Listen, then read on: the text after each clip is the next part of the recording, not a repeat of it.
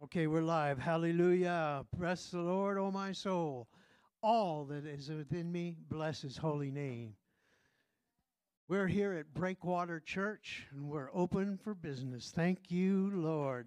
Hallelujah. We're going to open with Psalms 81. It says, "Sing aloud to God our strength. Make a joyful shout to God of Jacob. Rise a song and strike the timbrel." Hallelujah. The pleasant harp with lute. Blow the trumpet at the time, the new moon, and full moon on our solemn feast. For this is the statute for Israel, a law of God of Jacob. This he established in Joseph as a testimony when he went through the land of Egypt, where I heard a language I did not understand. So sing aloud, O Israel. Hallelujah. So we're going to have a treat today. We got Ross Russell here. All right. What a treat. Thank you.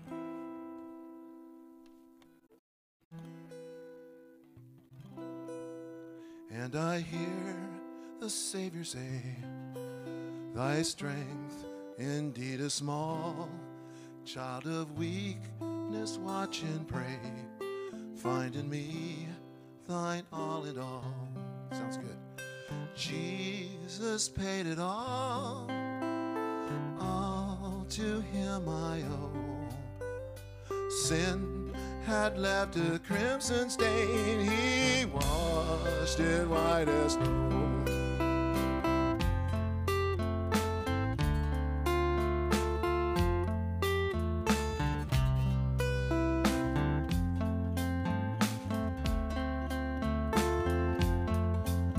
Lord, now indeed I find thy power and thine alone can change the leper's spots and melt the heart of stone. 'Cause Jesus paid it all to him I owe. Sin had left a crimson stain, he washed it white as snow.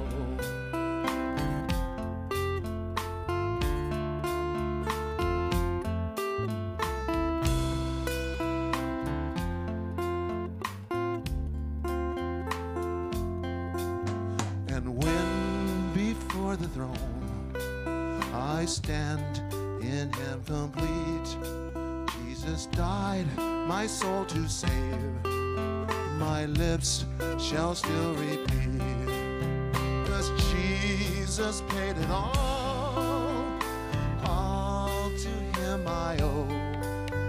Sin had left a crimson stain, he washed it white as snow. Sin had left a crimson stain, he washed it white as snow. He washed it white as snow. He washed it white as snow. Oh, praise the one who paid my debt and raised this life up from the dead. Oh, praise the one who paid my debt and raised this life up from the dead. Oh, praise the one who paid my debt and raised this life up from the dead. Oh, praise the one who paid my debt and raised this life up from the dead. Jesus paid it all to him I owe. Sin had left a crimson stain, he washed it white as snow.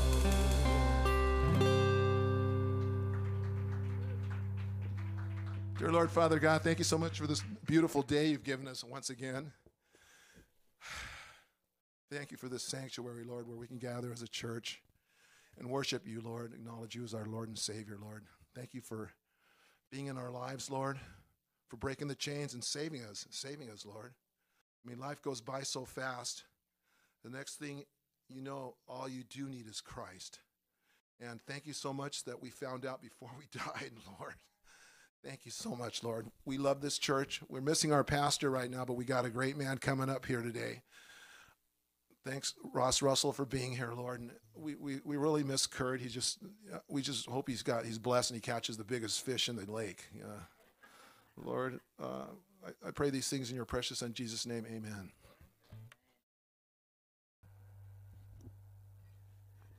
Thank you, praise and worship team. That was great. Hallelujah. Jesus is the only one. Hallelujah. Father, we just thank you and praise you for the giver this morning. We thank you, Father God, that you will bless them with all the promises in Malachi, that you will open up the windows of heaven and pour out blessings that they cannot contain, pressed down, shaken together, and running over into their laps. Rebuke the devourer at their doorstep, Father God. We thank you for it. We thank you that these funds will be used for the nations, Father God, and for our church to stay open, Father God. And we just thank you right now that our neighborhood will be blessed. And Father, we just thank you for it. In Jesus' name, amen. Well, Father, we just have a great speaker here with us today. Father, he is a friend of Breakwaters and pretty regular here. Hallelujah. What a blessing. Ross Russell, come on. Come on ahead, Ross. Bless you, Howard. Good to see you. All right. I have this, so yeah, I'm good. It's so good to be here. It's like a home away from home. Yes. As we learn about the journey to Rome. Hey, I'm a poet and I didn't know it. So, how are y'all doing today? It is a beautiful day. It's amazing. So, did everybody get the notes? Yeah. Notes in the map? Okay, great. So, today we're looking at the 27th chapter of Acts. I'm actually in the third part at our church. And so to bring you up to speed, looking at this map here that I've given y'all, Paul has been told by Jesus when he was in the barracks at Caesarea, he was told he was going to go to Rome. And so he was brought before King Agrippa and his sister Bernice and the governor Festus under the accusation of defiling the temple by bringing a Gentile in and by disregarding the law of Moses, which he did not do. He had upheld the law of Moses because Jesus fulfills it, right? And he did not take Gamaliel, his friend, into the temple. But nonetheless, he stood trial before these guys, and he was found to be innocent, but because he appealed to Caesar, he's going to Rome. And it's all God's plan because God wanted him to go to Rome to testify.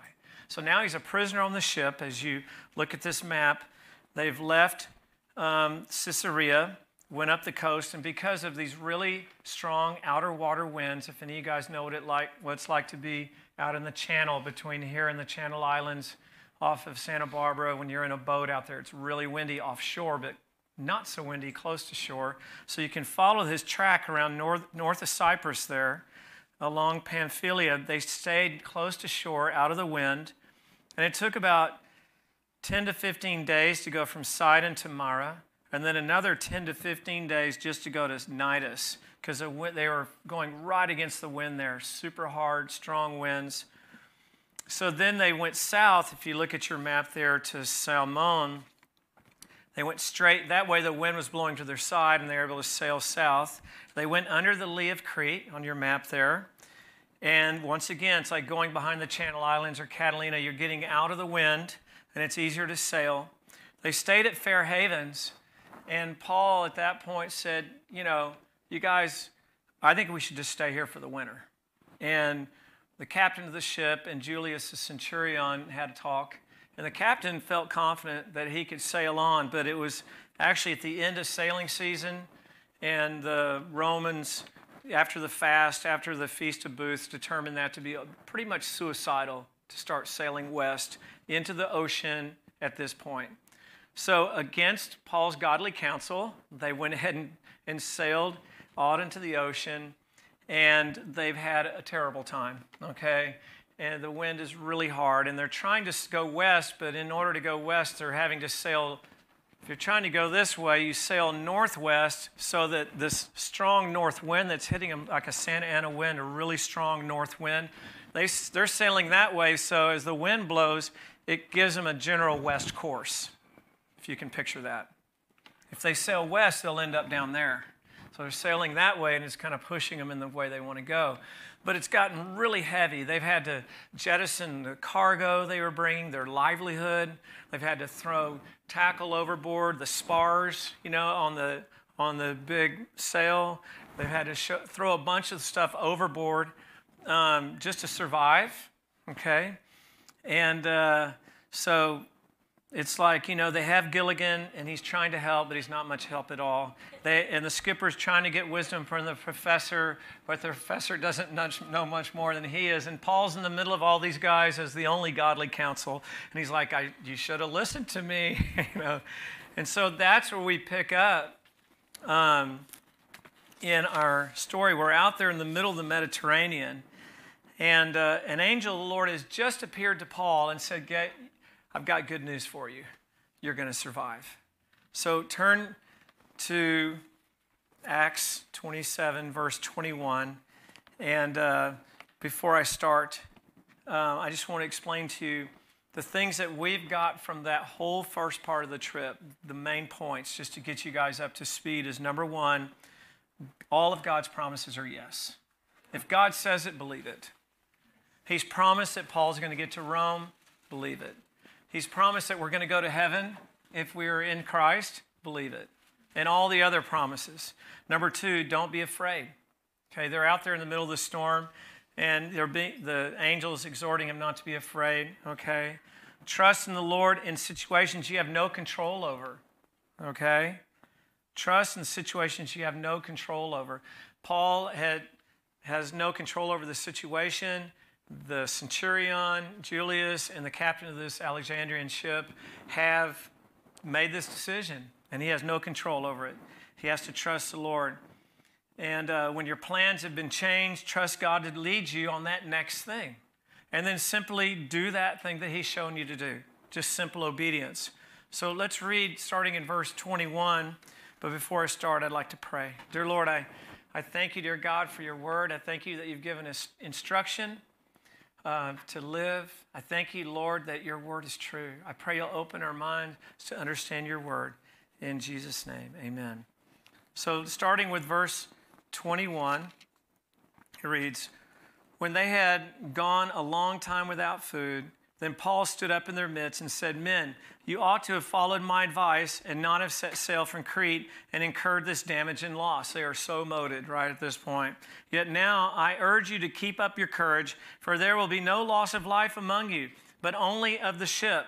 For this very night an angel of the God to whom I belong and whom I serve stood before me, saying, do not be afraid, Paul. You must stand before Caesar, and behold, God has granted you all those who are sailing with you. Therefore, keep up your courage, men, for I believe that it will turn out exactly as I've been told. I love that. They put that word exactly in there for a reason. Paul said, I believe what God told me. It's going to happen exactly as he told me. And we need to believe that God is going to do things exactly as he has told us. Verse 26, but, new plan, we must run aground on a certain island. So I know I'm going to Rome. I don't know how it's going to work out, as I'm on this crazy ship with all you guys, but I know it's going to work out. So at this point, they're choosing to follow Paul's godly counsel now because he's the only one that really knows what's happening. The angel has just given him the memo, right, an update. And they're sailing on looking for an island that God wants them to land on. Now, speaking of people landing on islands, I read about a man that was found on a deserted island.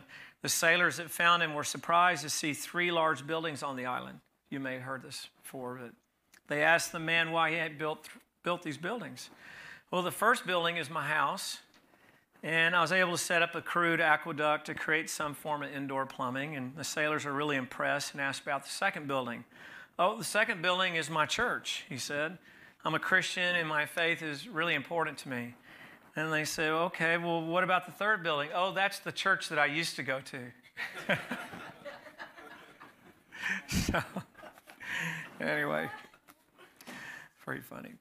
So now, starting in verse 27, but when the 14th night came, can you count 14? 14 nights in a storm. When the 14th night came, as we were being driven about in the Adriatic Sea, I forgot I have my verses here. Oh, there it is. Boom, okay.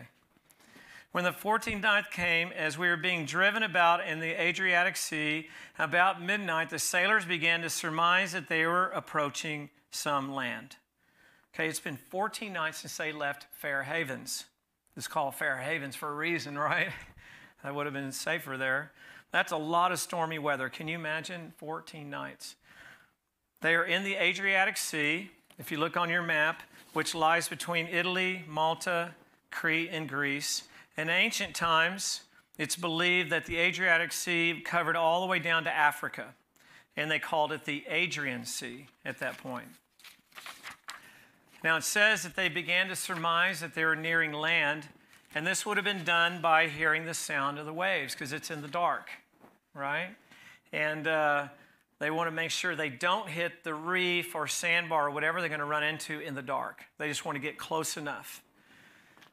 There's a guy that goes to our church on the beach who sailed the South Pacific, and he said that, you know, even the daytime, when you're coming on a reef like in Bora Bora or Tonga, you're looking for surf, because wherever there's surf, there's reef or sandbar. You want to look for a gap, you know, in the island to get through. And so that means they're getting close to the island. It says here it was midnight. And if anybody's ever sailed at night, it's kind of scary out there. It's so dark. Anybody sailed at night? It's just a little spooky out there when it's all black without any kind of guidance. This darkness would have made it really difficult. And so let's go on to verse 28.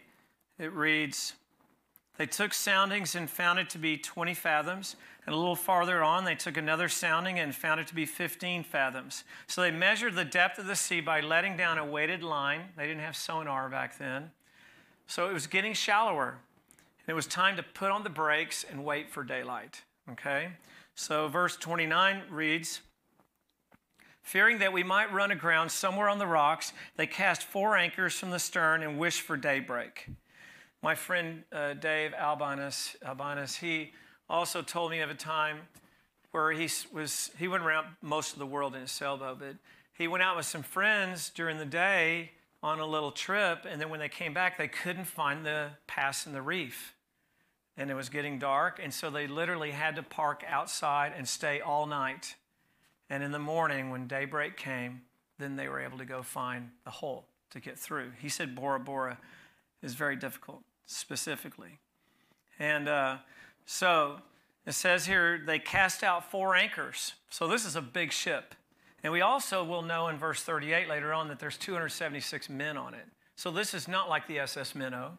It's not like a little Catalina 30. This is a big ship, okay? More like these ones you see down in San Pedro, right? But with sails. While they were setting anchor, some of these men tried to get away. Verse 29. Fearing that we might run aground somewhere on the rocks, they cast 4 anchors from the stern and wished for daybreak. But as the sailors were trying to escape from the ship and had let down the ship's boat into the sea on the pretense of intending to lay out anchors from the bow. Okay, so they had this little boat that they'd been pulling along behind them in case their big boat broke. And then in the storm, they had pulled it on board because it was starting to fill up with water and creating drag. So they had this little boat on top, like a dinghy. So some of the crewmen took this dinghy out and were getting in it to pretend like they were setting anchor, but they really wanted to bail. Pun intended, right? They really wanted to leave. And so Paul was wise to it. It says in verse 31, Paul said to the centurion and to the soldiers, unless these men remain in the ship, you yourselves cannot be saved. Okay, that's an important verse right there. Because I've heard this told in many ways, you know, about losing your salvation or keeping your salvation. You know, got to stay on the ship. Okay, what does that mean? What does that mean, to stay on the ship? So I've done some studying this week and pondering and meditating and all that, and I've reached my temporary conclusion, since I'm learning like everybody else, right? I'm just forced to learn a little bit more because I have to teach, right? But it's really fun, really, to learn all these things. But here's the deal. What it's saying here is remain in the ship. In other words, abide in the ship. Abide in Christ. So the ship represents Christ, the body of Christ. We're in Christ, right?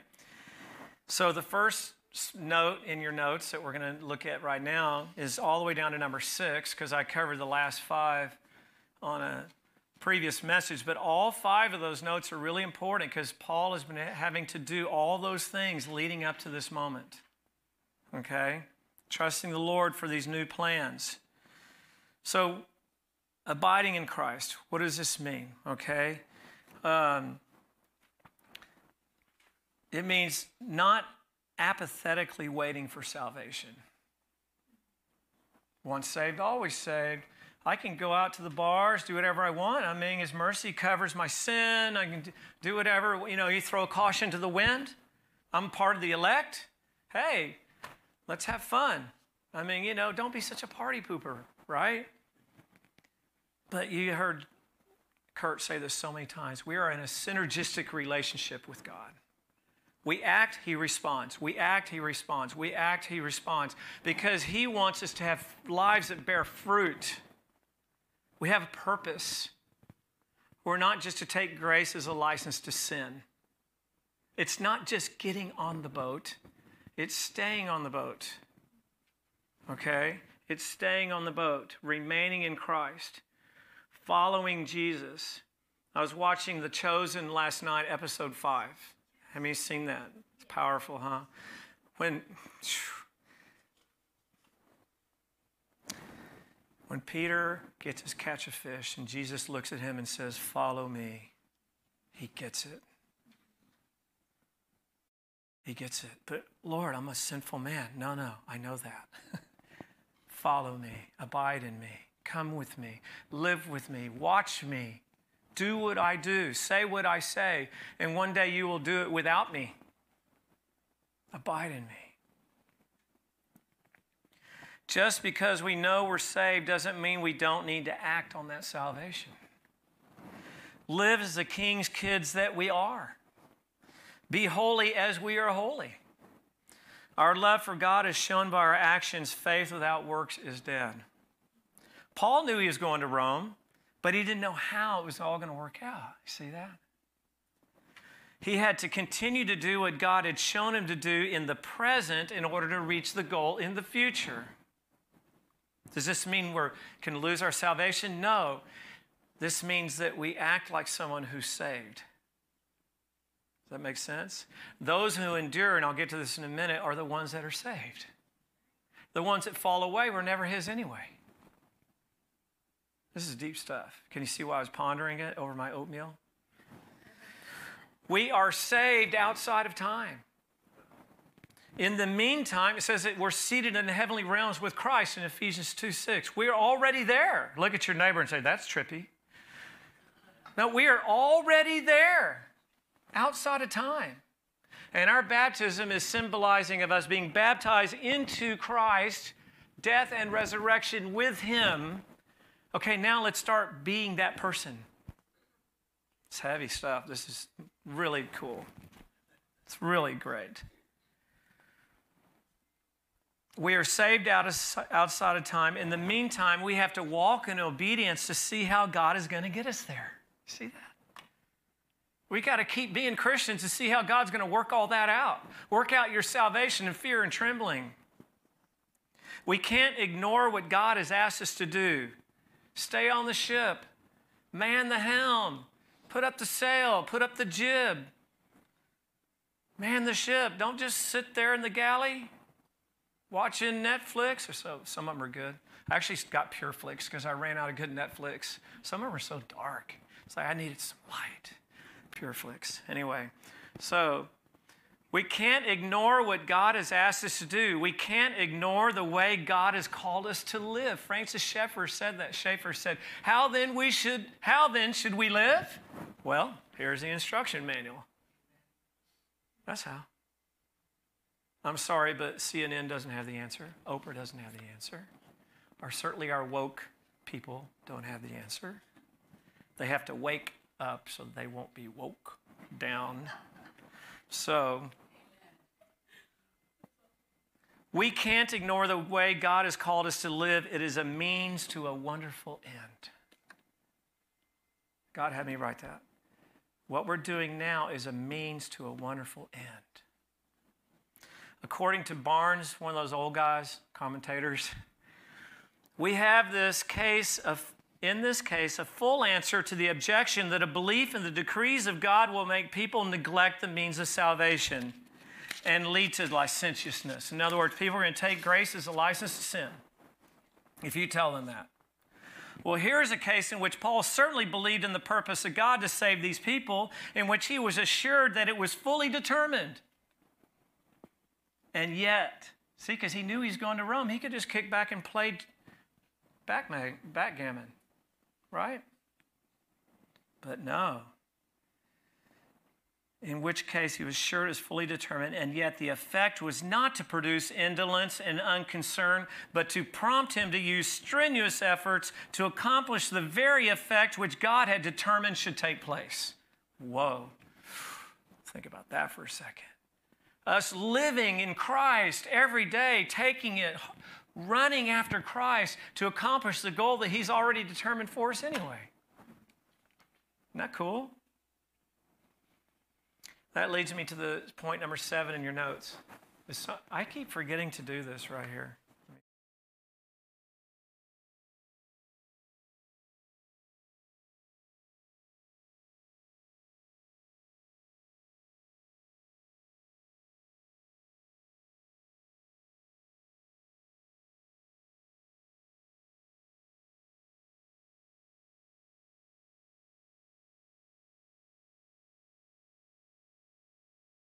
Verse 24:13 before it says, those who endure to the end will be saved. Wait, what does that mean? You mean I have to keep enduring every day, in order to be saved? I mean, does that mean I can lose my salvation? What happens if I have a really bad week?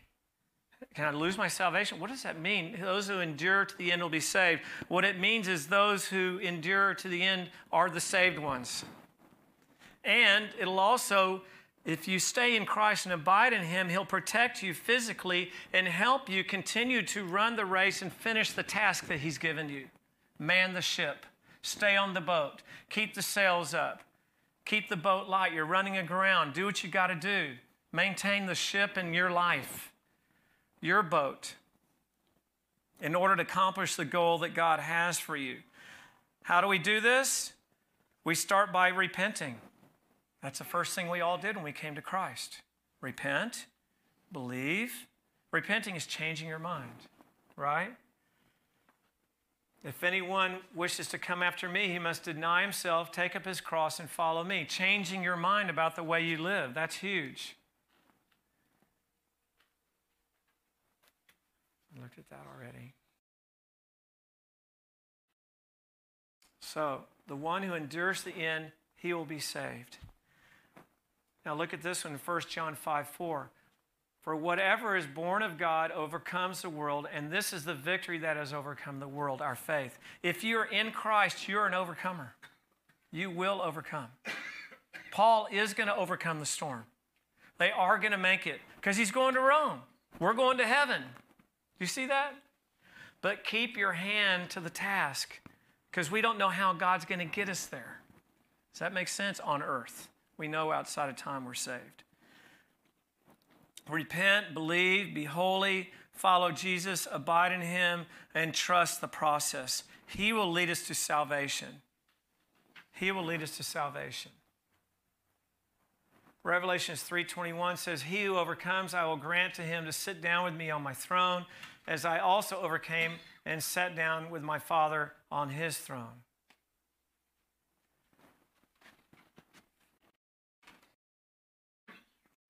I found a great quote at clarityministries.org. Though endurance is not a condition for being saved or remaining saved for the child of God, endurance is an absolute necessity for a lifetime of fruitfulness and blessing from God. Let me say that again. Though endurance is not a condition for being saved or remaining saved, for the child of God, endurance is an absolute necessity for a lifetime of fruitfulness and blessing from God. You see that? It's not going to get us more saved than we're already saved. That's legalism. It's something that we have to do to bear fruit. Because that's why we're here, to know God and to make Him known. That's our purpose. This morning, 2 dolphins went in front of me on this wave as I was paddling out. And there were 2 of them trimmed up like this, just right behind the lip, and just pocket all the way across. Their purpose was to bless my eyes and give glory to God who made those dolphins. They fulfilled their purpose. I was stoked. It was beautiful. We have purpose. Barnes again says, in regard to the decrees respecting salvation, the end is not determined without the means. And as God has resolved that His people shall be saved, so He has also determined the means. In other words, ask Him, what do I do next, Lord? I'm here. Thank You for saving me. What do I do next? It's all in, following Him like Peter after he gets to catch a fish. He has ordained that they should repent, believe, be holy, and be saved. When Jesus says the one who endures to the end will be saved, He is talking about those who are born again, having transformed lives, empowered by the Holy Spirit. If you are truly a follower of Jesus, you will shy away from wickedness. You know, we have those moments where we start to get tempted, and we get in there, and then you get out of there. Whoa, that was close, right? Because you hate it. The Holy Spirit hates it. God in you hates it. We're made to be holy. We can't live in wickedness. If you see someone that says they're a Christian and they're living in wickedness, it'll either not be long and they'll repent, or they never were His anyway. It's just the way it is. In the ebbs and flows of my life as a Christian over 35 years, I've had those moments where, Then I repented and I got back on track. Because I was His. I belong to Christ. Christ in me, my hope and glory. It's no longer I who live, but Christ in me. So I kept on track. So my life has been like real estate. It has its dips, but it's trending up. From glory to glory, becoming more like Christ. So we have to pray for those around us that have just come to church a little bit and tasted the heavenly fruits and are falling away because that little seed needs water, and they need to understand to be abiding in Christ and finding Him in life. Completely surrender all in, following Christ. That's what Peter did. And then your salvation is certain in your own heart. You're not wondering if you're saved. The Holy Spirit testifies to my spirit that I'm born again. That's why I can cry, Abba, Father. So I continue in Him. I endure, like what's the motorcycle, the Enduro. I got a big Enduro for Jesus, and He's going to take me with the power of the Holy Spirit through my life. Catch some air along the way, do some power slides. If you are truly a follower of Jesus, you will shy away from wickedness. You'll call out false teaching. You'll see the prosperity doctrine when you hear it. You'll see these doctrines that take grace as a license to sin when you hear it. You'll see the doctrines that say that you have to be saved by baptism. All these other legalistic doctrines that are around us. You'll be able to see it. A true follower of Christ will be able to sense it and understand it, and will follow God's word. You know, Mark Twain said, it's not the stuff in the Bible that I know that bothers me, it's the stuff in the Bible that I don't. No, it's not the stuff that I don't know in the Bible that bothers me, it's the stuff that I do know in the Bible that bothers me. Mark Twain knew the answers, but Samuel Clemens didn't repent. I don't know that he did. I hope so. Look for him in heaven. He's a pretty funny guy. But we will adhere to God's word. We'll overcome this world, and will be granted reward in the world to come, as we saw that verse right here. That's what we'll have. Well done, good and faithful servant. Enter into my rest and take your reward. He has an incentive program, by the way. Salesmen weren't the first one to use that. God was. We all need a little incentive, don't we? God worked it out too. If you're born again, you're sealed by the Holy Spirit who is at work in you to give you power to stand strong in your faith and endure. In him, you also, after listening to the message of truth, the gospel of your salvation, having also believed, you were sealed in him with the Holy Spirit of promise. That is good news, you guys. Do not grieve the Holy Spirit of God, by whom you were sealed for the day of redemption, who also sealed us and gave us the Spirit in our hearts as a pledge, signed, sealed, delivered. Isn't that good news? Don't worry about losing your salvation. Now to him who is able to keep you from stumbling and to make you stand in the presence of his glory, blameless with great joy, to the only God our Savior, through Jesus Christ our Lord, be glory, majesty, dominion, and authority before all time and now and forever. Amen. He will keep you. You move, he responds. You act, he responds. He's going to keep you in him. He says, I will not lose one that have been given to me, which is a whole other teaching on the chosen.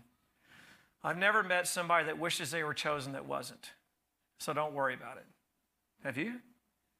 Because if they want to be chosen, they are. That takes care of that. And I believe that we're chosen to choose him. I'm a Calvinian. So I believe that God chose me. I'm part of the elect, and I have the ability to reject him or receive him. And I am thankful that I received him. Matthew Henry, another one of these old guys, says, God, who appointed the end that they shall be saved, appointed the means that they should be saved by the help of these people on the ship, these shipmen, right?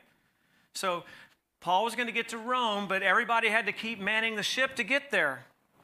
We're going to get to heaven, but the church needs to still be the church. We can't all just go to the movie theater, even if it's a really good one like God's Not Dead. We still need to. We have to still be manning the ship. We have to keep about God's business, whatever God's called you to do. We have work to do. Duty is ours, events are God's. Isn't that good? Duty is ours, events are God's. Let him take care of all that. We do not trust God, but tempt him when we say we put ourselves under his protection if we do not use proper means such as are within our power or our safety. If those guys just sat down on the ship and started playing, dominoes and all that, and just saying, God's going to take care of us. Did you hear Paul's going to Rome anyway? No, it wouldn't have worked out that way. It would have been another way. They would have been at sea, bobbing around, hanging on to a cork or something. They were going to get to Rome eventually, but they didn't know how. So keep doing what God's told you so he can make that all happen. Does that make sense?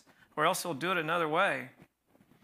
But how selfish are men in general, often when ready to seek their own safety by the destruction of others. Happy are those who have such a one as Paul in their company. You know what? We all need a Paul in our company, right? That will stand up and encourage us and let us know we're going to be okay. And guess what? You guys may be a Paul right now among ungodly company at work, wherever you go. And you're the one who has the truth. And he wants you to stand up and tell them God's promises.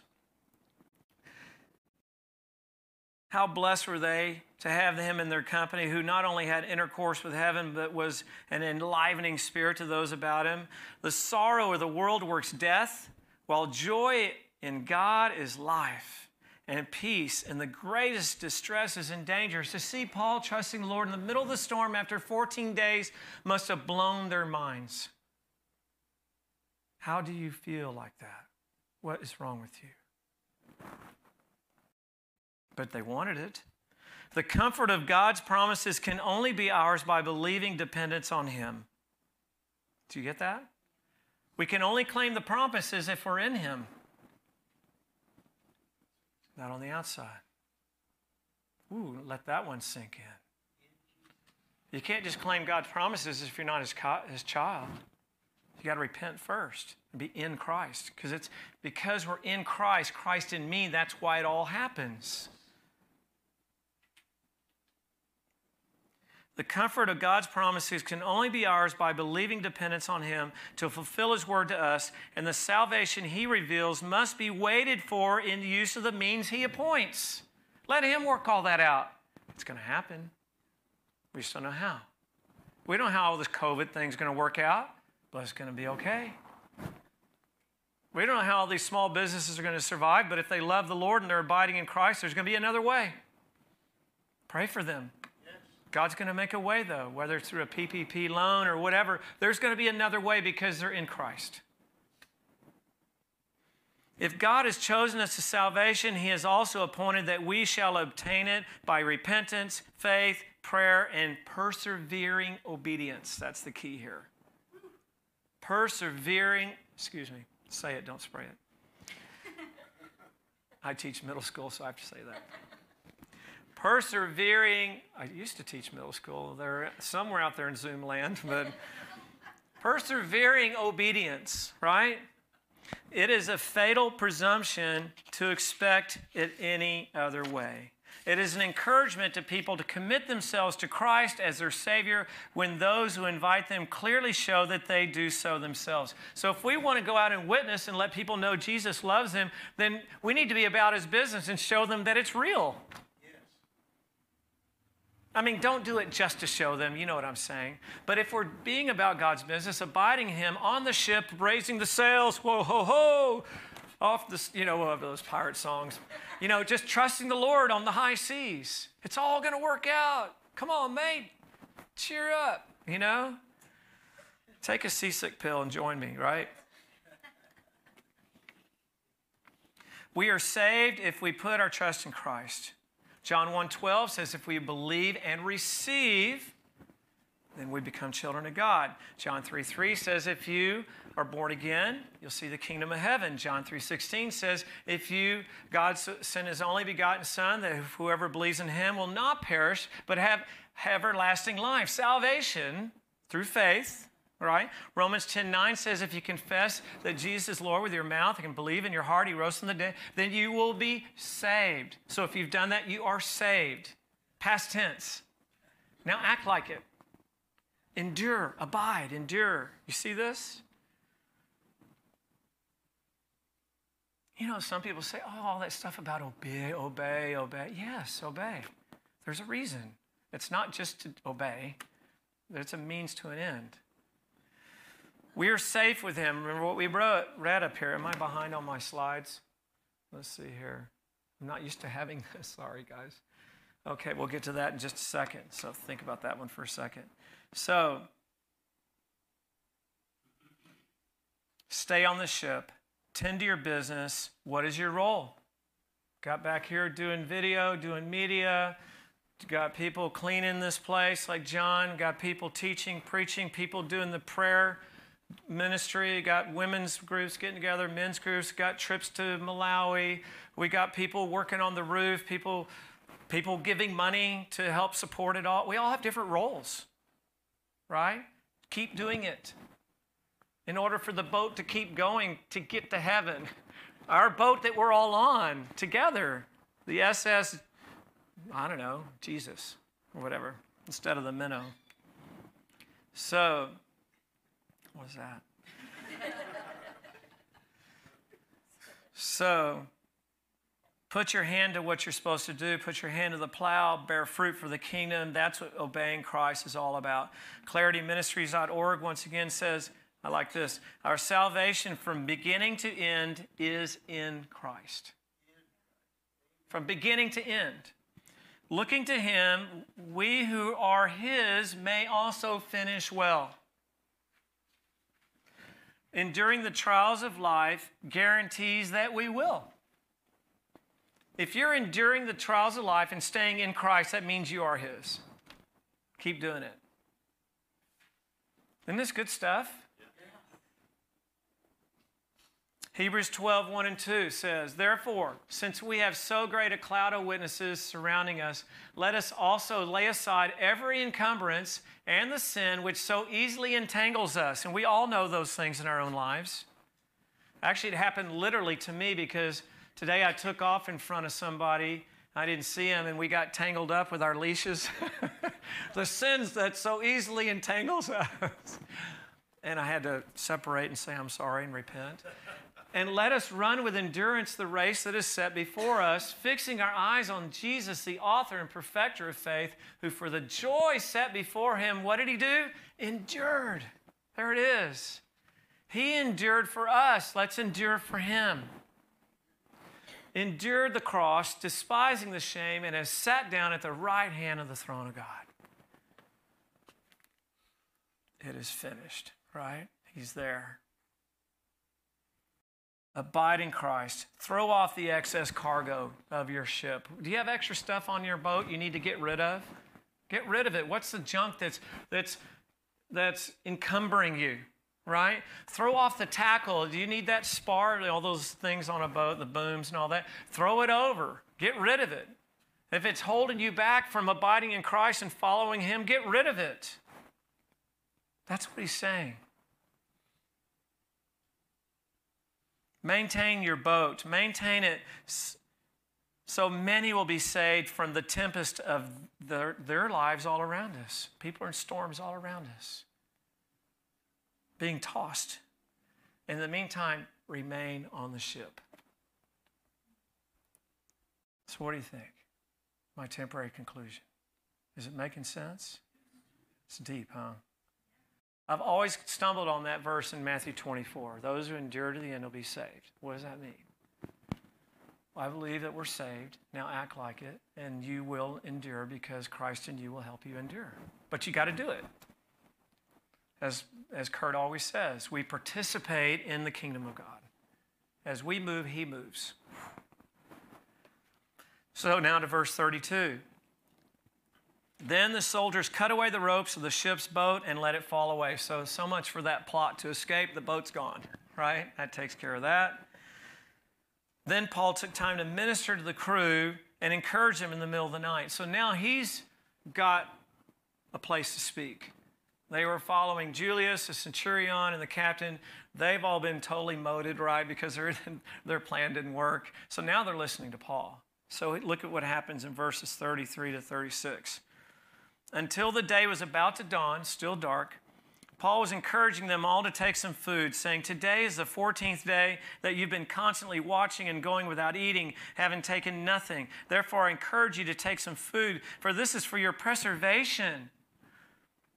Not a hair from the head of any of you will perish. Having said this, he took bread and gave thanks to God in the presence of all, and he broke it and began to eat. All of them were encouraged, and they themselves also took food. So these guys are spent. They're done. They're like pictures of firemen, in fire season, you see them. They're just all blackened and wasted from fighting fires for 2 or 3 days without eating and sleeping and all that, protein bars or something. These guys have been on edge, full of adrenaline, barely sleeping for 14 days. That's a long run. There's been no food. Hey, when's breakfast? Sorry, man. Well, how about lunch? Sorry, man. Hey, when's dinner? Oh, no, not yet. So these guys are starving. Can you say In-N-Out Burger at that point, right? So now they're at the point of exhaustion. And maybe one of you guys is there right now in your life, or you know somebody where they're spent. They're just done. Emotionally, spiritually, I've been there, where you're just down. At one point in my life, I was just in a fetal position on my friend's kitchen floor, just broken. My friend Jim Rusi. And I couldn't have been with a better person when it happened. He just loved... He just showed tough love, and I needed the tough love and care. Maybe that's you right now. Don't give up. Don't give up. Just keep doing what you need to do to abide in Christ. Read his word. Pray. Stay around Christians. Do things that will fill you with his Holy Spirit. We only get enough from the Holy Spirit gas station for one day. By the end of the day, we're on fumes. We know how that is. Just need to get to bed. Start over tomorrow, right? Just do what God has asked you to do, and he will eventually bring you through. 1 Peter 5, after you suffered for a little while, he will confirm and establish and complete you. It's a beautiful thing. I love 1 Peter 5. After you've suffered a little while. So if this is you and you're in a storm right now, trust the Lord. Paul reminded them to first eat. Sometimes we forget to eat and take care of ourselves. We get so messed up emotionally and spiritually that we forget to take care of ourselves. You know, Jesus grew in stature, wisdom, favor with God, and favor with man, Luke 2:52. He grew in stature. He took care of himself physically. Stature. What was the second one? Huh? Wisdom. So he took care of his thinking straight, reading knowing what the Word of God that he had in him said, right?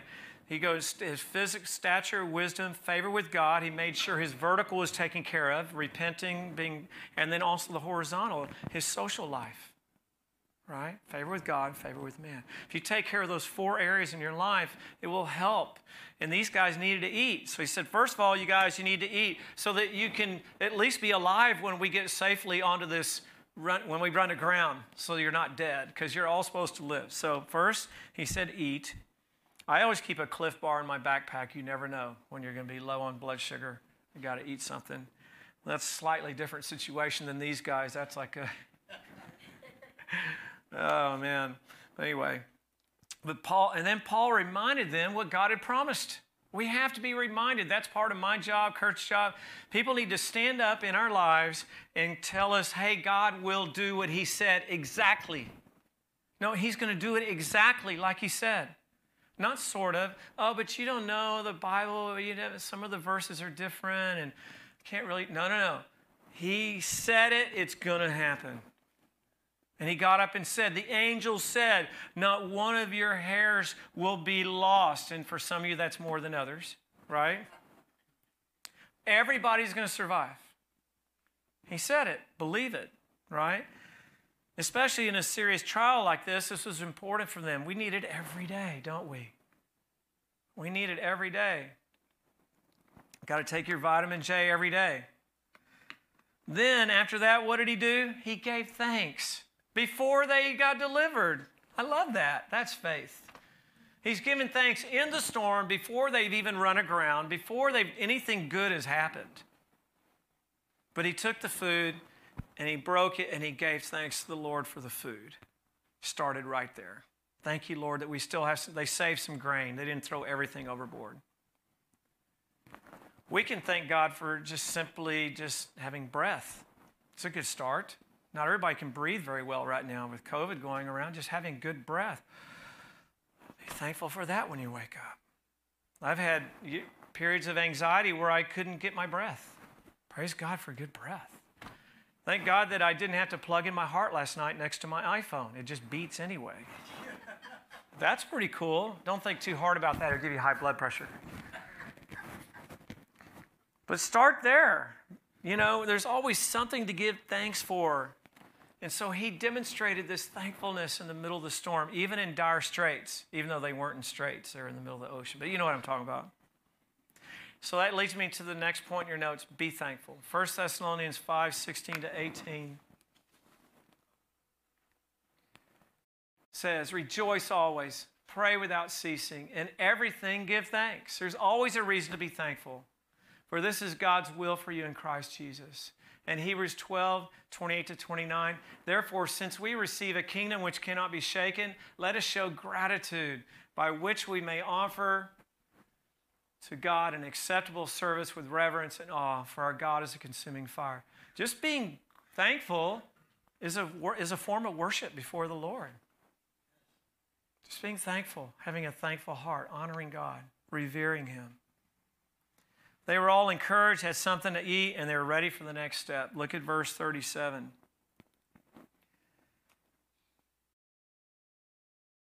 All of us in the ship were 276 persons.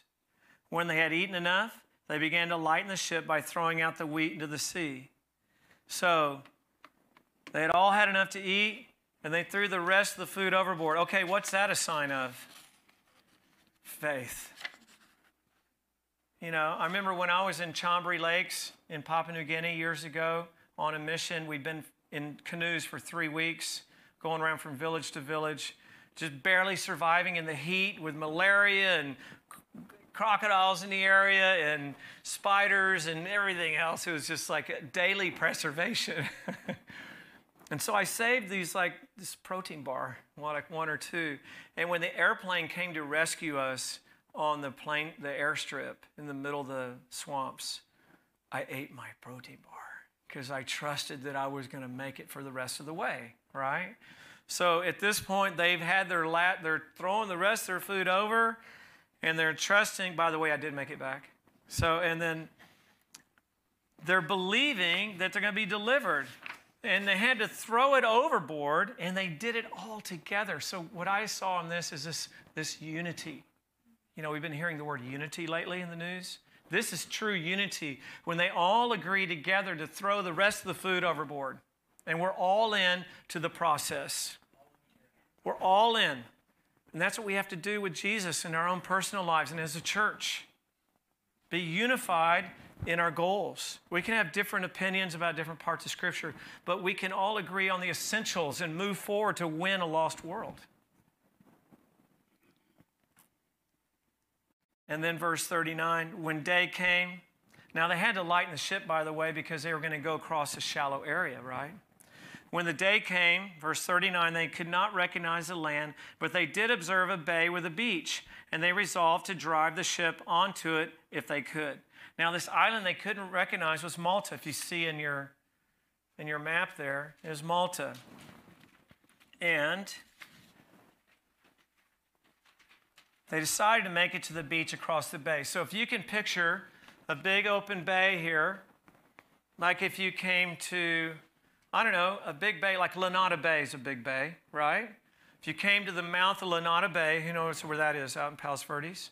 You have, is that Avalanche over here and the point over here, and you want to go through the middle and try to get to the beach. They thought, well, that's a good idea. So let's see what happens. Verse 40. Casting off the anchors, they threw them off. They left them in the sea, while at the same time they were loosening the ropes of the rudders and hoisting the foresail to the wind and heading for the beach. So they took off the four anchors. They loosened the rudder so they could use them to steer, raised up the foresail to catch the wind and move straight ahead. But striking a reef where two seas met, they ran the vessel aground, and the prow stuck fast and remained immovable, but the stern began to be broken up by the force of the waves. So they ran aground. I have some versions that said sandbar, but they ran aground on this reef, and it stuck, and so they didn't make it into the bay. They're out there at the edge of the bay, and the stern of this boat is being broken up. So that means these waves are pretty big, because remember, there's 276 people on this boat. And I read, Josephus said that up to 600 people could be on these boats. So it's a big ship, and not like the SS Minnow. A big ship, and the back is being broken up by these waves, right? And so it's a pretty hectic situation. Think about this. You know, like the movies, Swiss Family Robinson, right? It's all being broken up. And then it says here that in verse 42, the soldiers' plan was to kill these prisoners so that none of them would swim away and escape. So they saw these guys, the ship's being broken up, and they're afraid that they're going to all get away. And now remember, with the Romans, if you lost your prisoner in your captivity, then you died. So it's like, whoa, wait, come back. No, don't you go. You're going to keep your guy because you die if you lose him, right? So at one point they decided, well, let's just kill them all, you know? And but we know, okay, verse 43, but the centurion, wanting to bring Paul safely through, kept them from their intention and commanded that those who could swim should jump overboard first and get to land. So he's like, at this point, God knows he's going to get Paul to Rome. No, we're not going to kill everybody. So God says in Philippians 2:13, he works in us and through us to bring about his good and pleasing will. So he moved the centurion to say, no, don't kill him because I want Paul to get there safely. Not knowing, right, that Jesus had spoken to Paul. This is something God did through Julius, which is pretty cool. See how God works? We act, he responds. They made this action on the boat. He responded by protecting Paul. So he said, okay, everybody that can swim, who can swim? Oh, I was on the swim team in Tel Aviv or, some guy. I could swim. So they all dove off. The guys that could swim had started swimming to the beach. And this way, no lives would be lost, and would confirm that what the angel said to Paul, remember, that no lives would be lost. So now comes the first time I've ever seen an official surfing event written in history. If you read verse 44. The rest should follow. If you can't swim, the rest should follow, some on planks, some versions say boards, and others on various things from the ship. And so it happened that they were all brought safely to land. So here they are, big waves on a reef, surf, right? They've got these big planks from the ship. They're being broken up. I figure they're about this wide, right?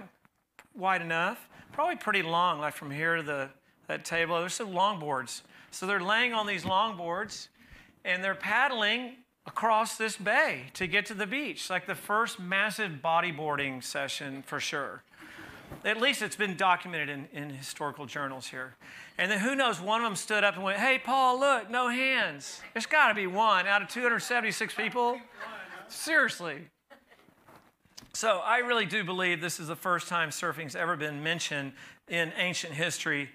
And even though it goes back to Polynesia and even Peru, but this is way before all that. I'm sorry. And I talked to Sean Thompson years ago when I was studying this in the 80s, and he called me and talked to me and said, yeah, I could see that happening because he surfed around the Mediterranean, and the waves get big in Malta.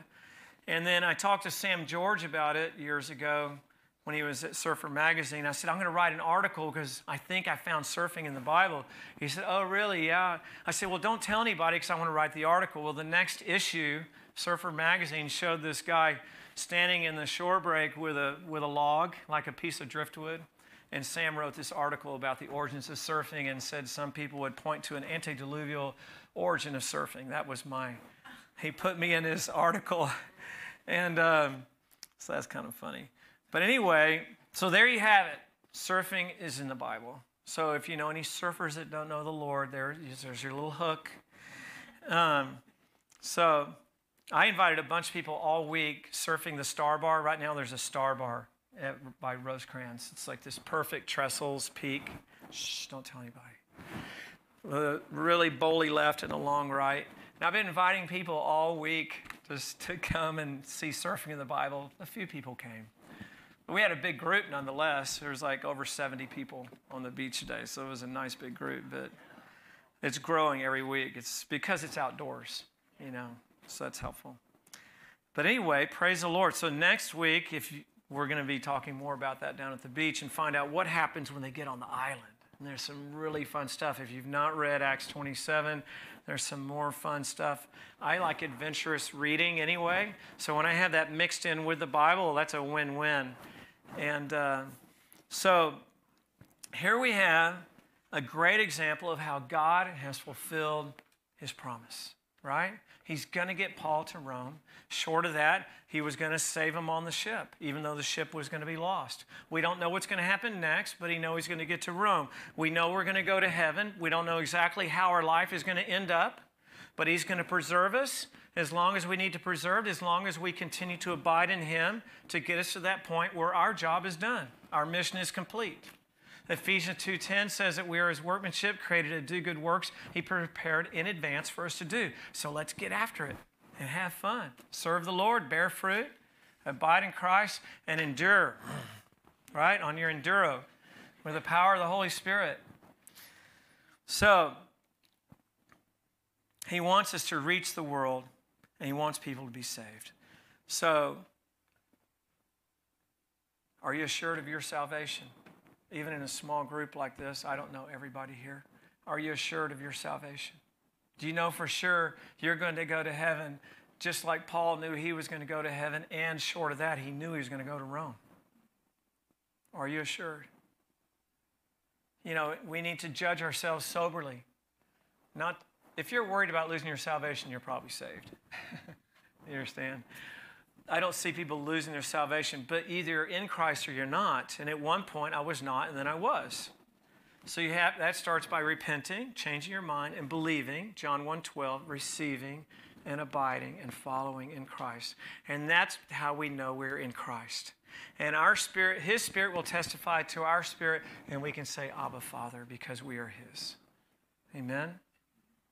Are y'all tracking with me on this? This is good stuff. It'll make you want to serve the Lord, not because you have to, because you get to. And it's a blessing. You should want to, as a response to his love. So, if you have not today repented and believed and are following and trusting the process in your life, I want to encourage you to do that today. Is there somebody in here that feels like, you know what? I need to be all in. I need to be all in. I'm making decisions right now for myself instead of letting God lead me. Raise your hand. I'd like to pray with you. That you just want to be all in. That'd be a pretty bold hand to raise up. Who's doing that? Okay, good. Good. Because that's the best place to be, surrendered to Jesus. That's where it all starts. When you say, your way, Yahweh, or as Kurt has said on his Africa trips, whatever, whenever, wherever, with whoever, that he added the whoever. Because whosoever believes in him will have eternal life, not perish. So let me pray for you guys that feel like you want to be all in. Just repeat with me. Lord, I give you my life. Say that out loud if this is you. You want to pray. Lord, I give you my life. I abide in you. I follow you. I want to trust you. Bear fruit through me.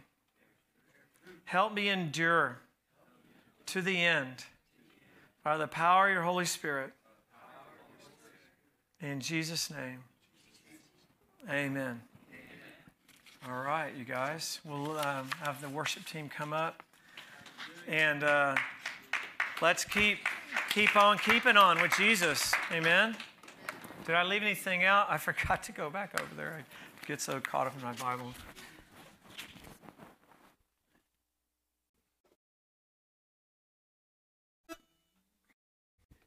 Thank you, Ross. What a blessing you are. Hallelujah. Surfing in the Bible. Hallelujah. Okay, everybody stand if you can. We're going to praise the Lord.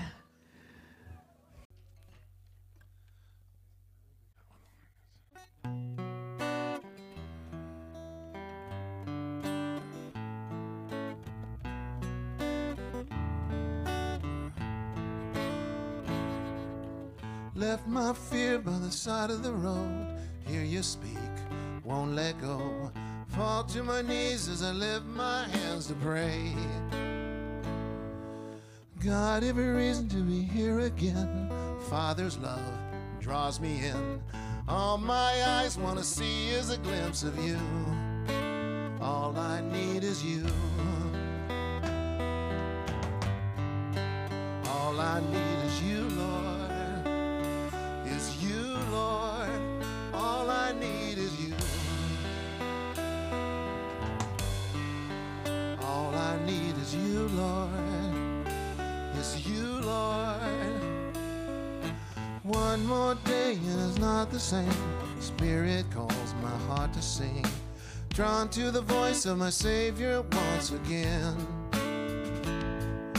Where would my soul be without your Son? He gave his life to save the earth. Rest in the thought that you're watching over me. All I need is you. All I need is you, Lord. Is you, Lord. All I need is you. All I need is you, Lord. Is you, Lord. All I need is you. All I need is you, Lord. You,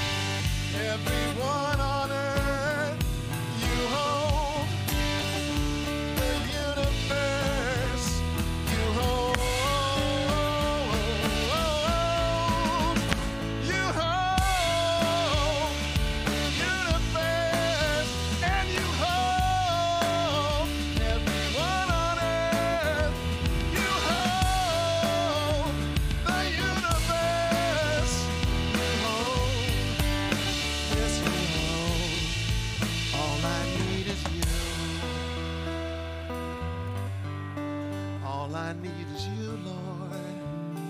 It's you, Lord. All I need is you. All I need is you, Lord. You, Lord. He is all we need. Lord, thank you so much for the sermon today, Lord. Thank you for the encouragement to hold strong in the faith, stay on the ship, and not slip off into the world, but be steadfast and just be full of joy serving the Lord and keeping on with telling people around us that don't know him about you, Lord. Thank you so much that somebody told us, Lord. Thank you for Ross Russell and his message today, Lord. Lots of encouragement. Keep us strong, Father God, through your Holy Spirit. We love you and we pray this in your precious Son, Jesus' name. Amen.